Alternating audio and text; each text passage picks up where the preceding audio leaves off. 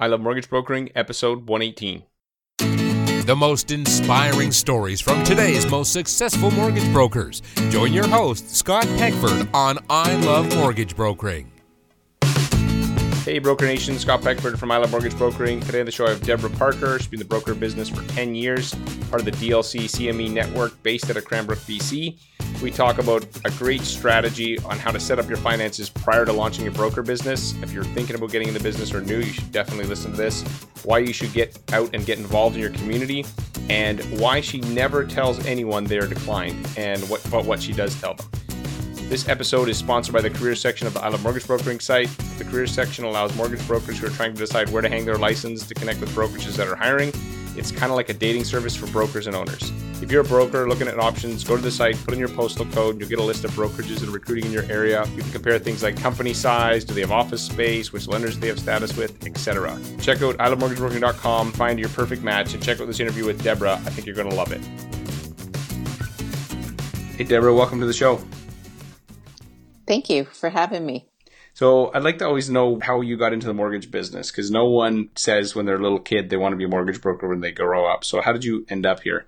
I ended up in the mortgage broker business about 10 years ago. Prior to that, I was in the consumer finance industry, and I just wasn't happy with what I was doing. I didn't feel like I was able to be truthful and honest with my clients, and it just wasn't sitting well with me anymore. So it was time to make a change, and I had my license and my course, and I knew how to do mortgages. So I figured I would take the step and leaped into the business, and here I am 10 years later, still going strong.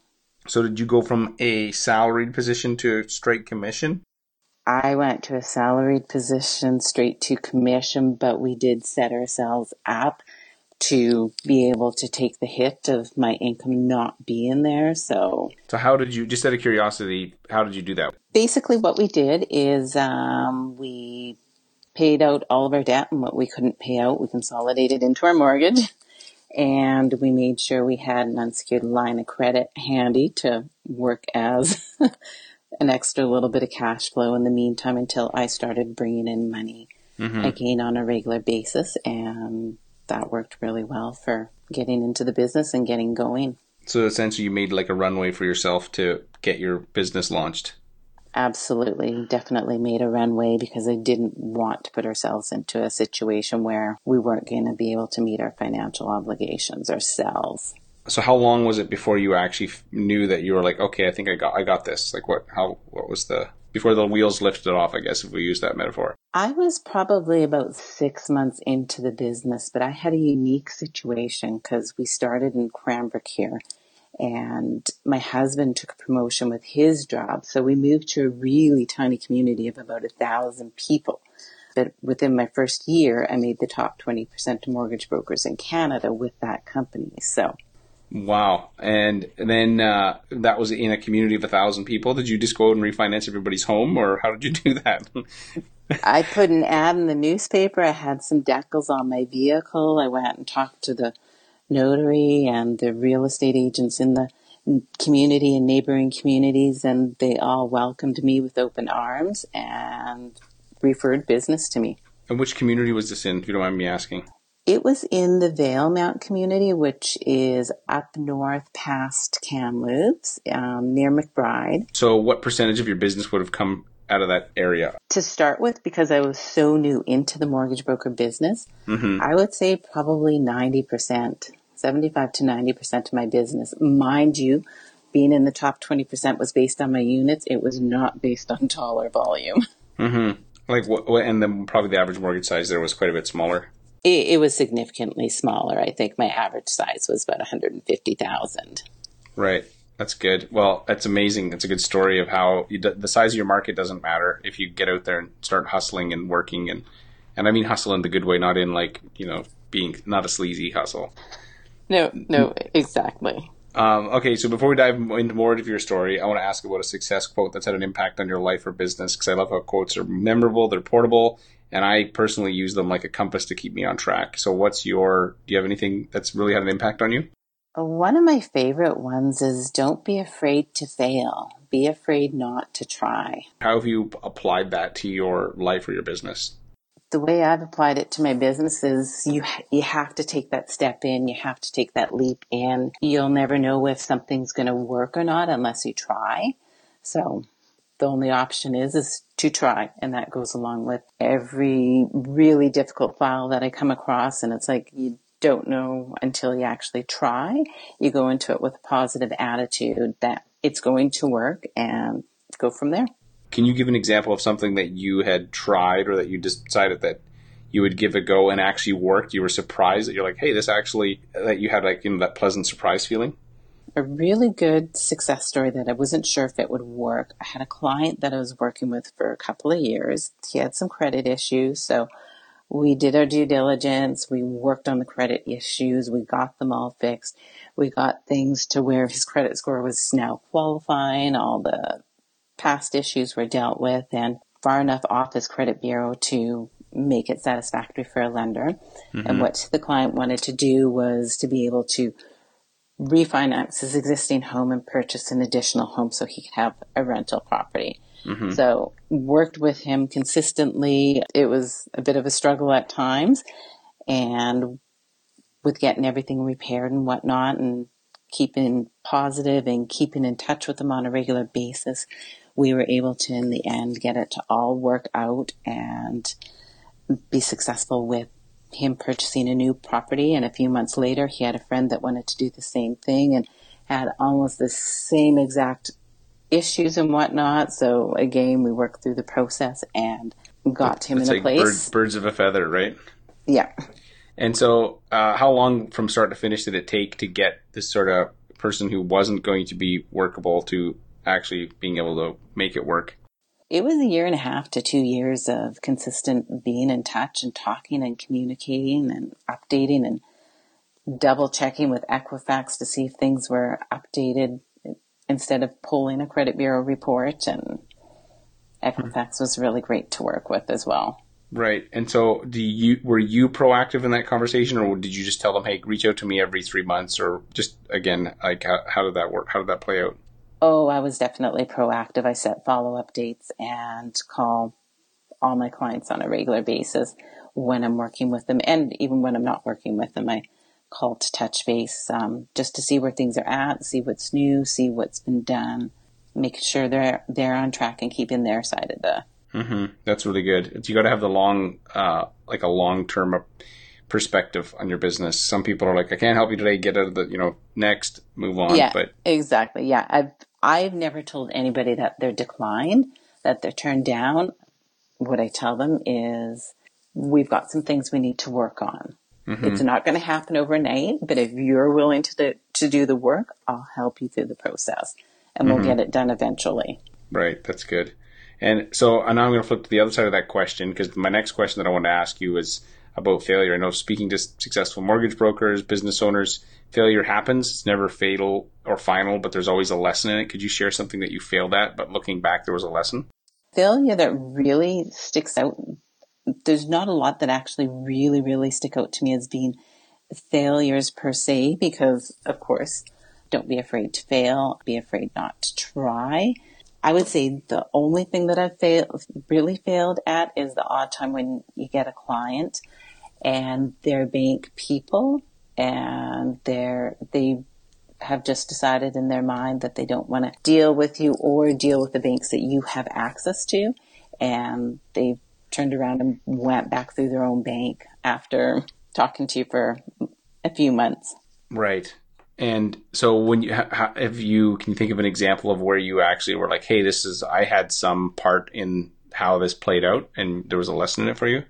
You know what? They were just client specific. They had a lot of influence from parents and whatnot that were really old school. Mm-hmm. The biggest thing was, at the end of the day, to basically give them your blessing and say, you know what, if that's the route you think you need to take, that's the route that you need to go with.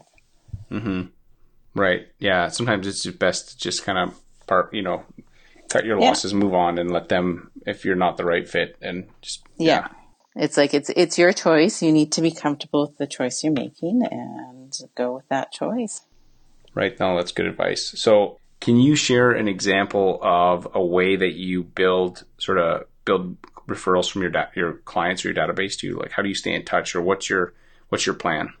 The way I stay in touch with my clients is I actually use my reminder application on my Apple computer. And I have everything categorized in there. I put in the client's names and phone numbers, whether it be their anniversary dates or that it's just a general follow-up to touch base and see how they're doing, to see how things are progressing with saving up for down payment or paying off certain debts. That's probably my main go-to system for keeping in touch with my clients. I get my daily reminders. They pop up on my screen and they're right there in front of me. Mm-hmm. If they pop up, do you always deal with them? Because I know I have like reminders built in, and sometimes I'm like, oh, this feels like a level 3 priority, not a level 1. How do you, like, are you super disciplined and you do them even when they feel like not a level 1 priority? Sometimes I'll look at them, and some of them I've spoken to since the last time I'd spoken to, so I'll readjust their date and I'll decide that they can be moved further down the road. Other ones, it's like, no, I need to talk to these people right away, but sometimes it takes me an extra day or two to get to them, depending on the workload and how things are sitting and everything else. Right. Yeah, I find that prior to being in this, I was a paramedic. And so one of the things you had to do was triage, which is sort of prioritize which were your people that were gone. The ones that are dead, you can't do anything about, but the ones that are kind of, and I feel like in this job, we have to do that all the time. We have to constantly look at the tasks on our plate and not do them in order of first in, first out, but like which patients need the attention first, right?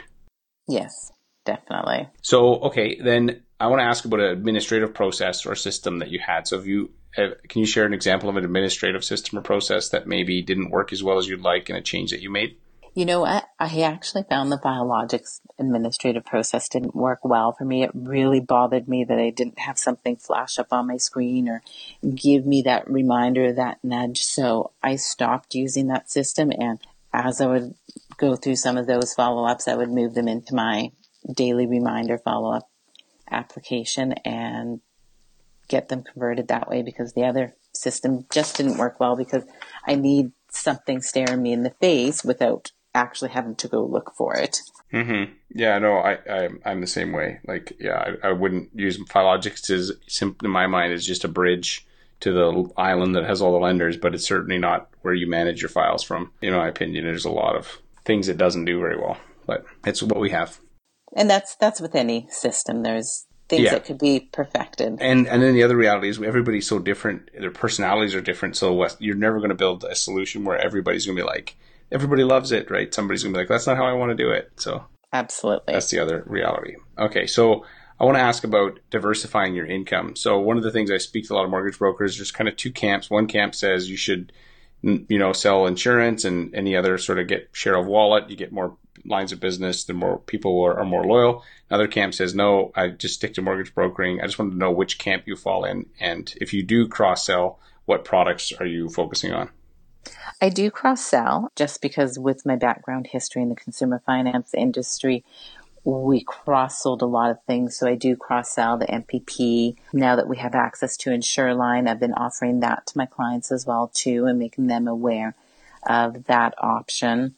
I've even cross-sold the CFF, unsecured line of credit, to a few people that needed it for an interim. So if it's there available, I'll offer it to my clients. Right. So you're more solution. You see a problem, and if you can find a solution, you'll connect the two.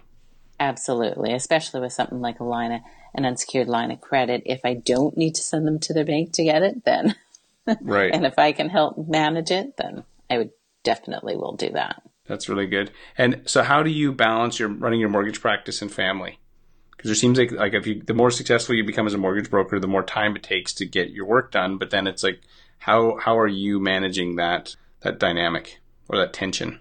I definitely try to schedule in some personal time, even if it's only an hour, an evening sort of thing, whether it's coming home from the office and I head out into the woods for a run or a bike ride or running with the kids or something, getting them to their sports activities. I always schedule in time for that in the evenings. And if I have to reopen up my laptop where I can't keep things down to a dull roar by managing it off my phone, then I go into that, or I'll start really early in the morning, do a couple of hours at like 5 a.m. and get some when stuff there's no done. phone calls, and it's actually it's pretty good that way. Really uninterrupted time. Mm-hmm. Right. And I try really hard to be selfish with weekends, because in this business, we do tend to give up a lot of our evenings, even though I try to schedule in a lot of things in my evenings and take time for myself. Sometimes I do let the clients override that time and have that time because it is the only time that works for them. But I do try to be extra selfish with my weekends. Right. Yeah, that's good. So I'm going to move to the rapid fire questions. You can answer these as shorter answers if you like. So Okay. what is the one thing holding back most mortgage brokers from being successful? I think the one thing holding mortgage brokers back from being successful is not getting out into the community and getting involved, and just getting out and hanging out with people on a social basis. Myself, I belong to a mountain bike club and running club and other cycling clubs and triathlon club. So I'm getting involved with other people, and I'm helping them in other ways as well too, and connecting with them. Mm-hmm. So they get to know me as an individual and a person outside of the office. Right. Yeah, I've found that I've had good success with joining or doing different things, Toastmasters, running club, and I don't go there going hand out my card. I just go there to be to learn and to be the best at whatever that is, like do my best, and I found that you'll get business if you have, even a decent personality. So absolutely. Take a role in the club, be someone accountable that they can count on. Mm-hmm. And or I've coached like my kids' soccer team, or I'm not very good at sitting on the sideline. So if I'm there, I want to be in and doing something. So, okay. So one thing or habit do you think has made you successful? The one thing or habit that's made me successful, I strongly believe, is, again, getting involved in groups, getting out there, people knowing that you're a real person as well too, and that you have family and you like to do activities, and having something so they can relate to. Right. Make you a real person, not just a machine who does mortgages. Absolutely. Although I think Dustin Woodhouse might be that machine. I think he's a cyborg. I think he's a cyborg. I don't know if you'll listen to this, but he'll be like, cyborg, really, Scott? Because he's like, mortgage. It's like, he's very good at it though. That's why I love talking to him. He makes me feel, or he makes me smarter. I think he makes everybody smarter. Mm-hmm. He's the guy who brings the average up, right? Like the average IQ up or something in a room. So absolutely. So do you have an internet resource or software program you use to make your business more successful? You know what?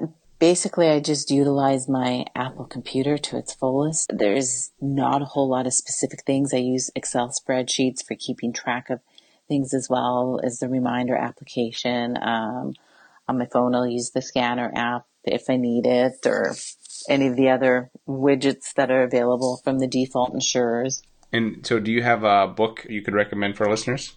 You know what? My favorite book so far is Dustin Woodhouse's Be the Better Broker. You're the second person who said that to me in the last little bit. By the way, I'm going to edit this part out, and I'm going to put in, I don't know, some other random book. Okay, there we go. I'm just kidding. I wouldn't do that to you, Dustin. I haven't actually read many books pertaining to mortgage brokering. It just was never anything that I'd really thought of picking up and reading. Mm-hmm. I'm like, oh my gosh, I deal with this stuff all day long. It's good perspective and a good reminder. If you've been in the business a long time, so it's a good reminder to be like, oh, this is a great business, and it is. And your attitude makes such a difference in that. It refreshes you a little bit. Mm-hmm. Here's the last question. Remember the movie Back to the Future? Yes. So you remember the DeLorean, the car that you could get in to travel in time? Totally. So if I could put you in the DeLorean, send you back 10 years, and you could sit down and have a conversation with yourself, what would you tell yourself to have a bigger, better business today? What 3 things? Try to find some brokers that I could gain some experience and knowledge from that had good reputations would be a huge one. I came into the business more or less alone, learning as I went. I printed off lenders' manuals to study them and learn about the products and everything else. And I would have, if I could turn back time, I would have made the change to go outside of the brokerage that I was with. There are a lot of things that I didn't know about the industry, and that I later found out that other agents were getting and everything else. And I was like, I get none of that at all, which makes it possible to do more within the community. So I would make a change sooner and would have got involved in a bigger brokerage once I realized that it wasn't going to be all that scary and people were going to be nice. Mm-hmm. That's good. Is there anything else that you'd tell yourself? Buy Apple stock? Buy more investments, sure. Yeah, buy as much real estate in Vancouver as they can and hold on for dear life. Absolutely. You know what? Yeah, if I could have bought some real estate in Vancouver 10 years ago, I should have done it. That would be a really good one. So where can people find you online? They can find me at www.debraparker.ca. Well, Deborah, I really appreciate your time today, and anybody listening can get links and show notes at ilovemortgagebrokering.com. I really hope that you continue to crush your mortgage biz, and thank you for your time today. You're welcome. Thank you. Thanks for listening. If you like the show, please head on over to iTunes and leave us a review. If you do, you'll get 3 deals in the next week. Okay, that's not entirely true, but we'd really appreciate it. Also, you can check out everything at ilovemortgagebrokering.com. See you next week.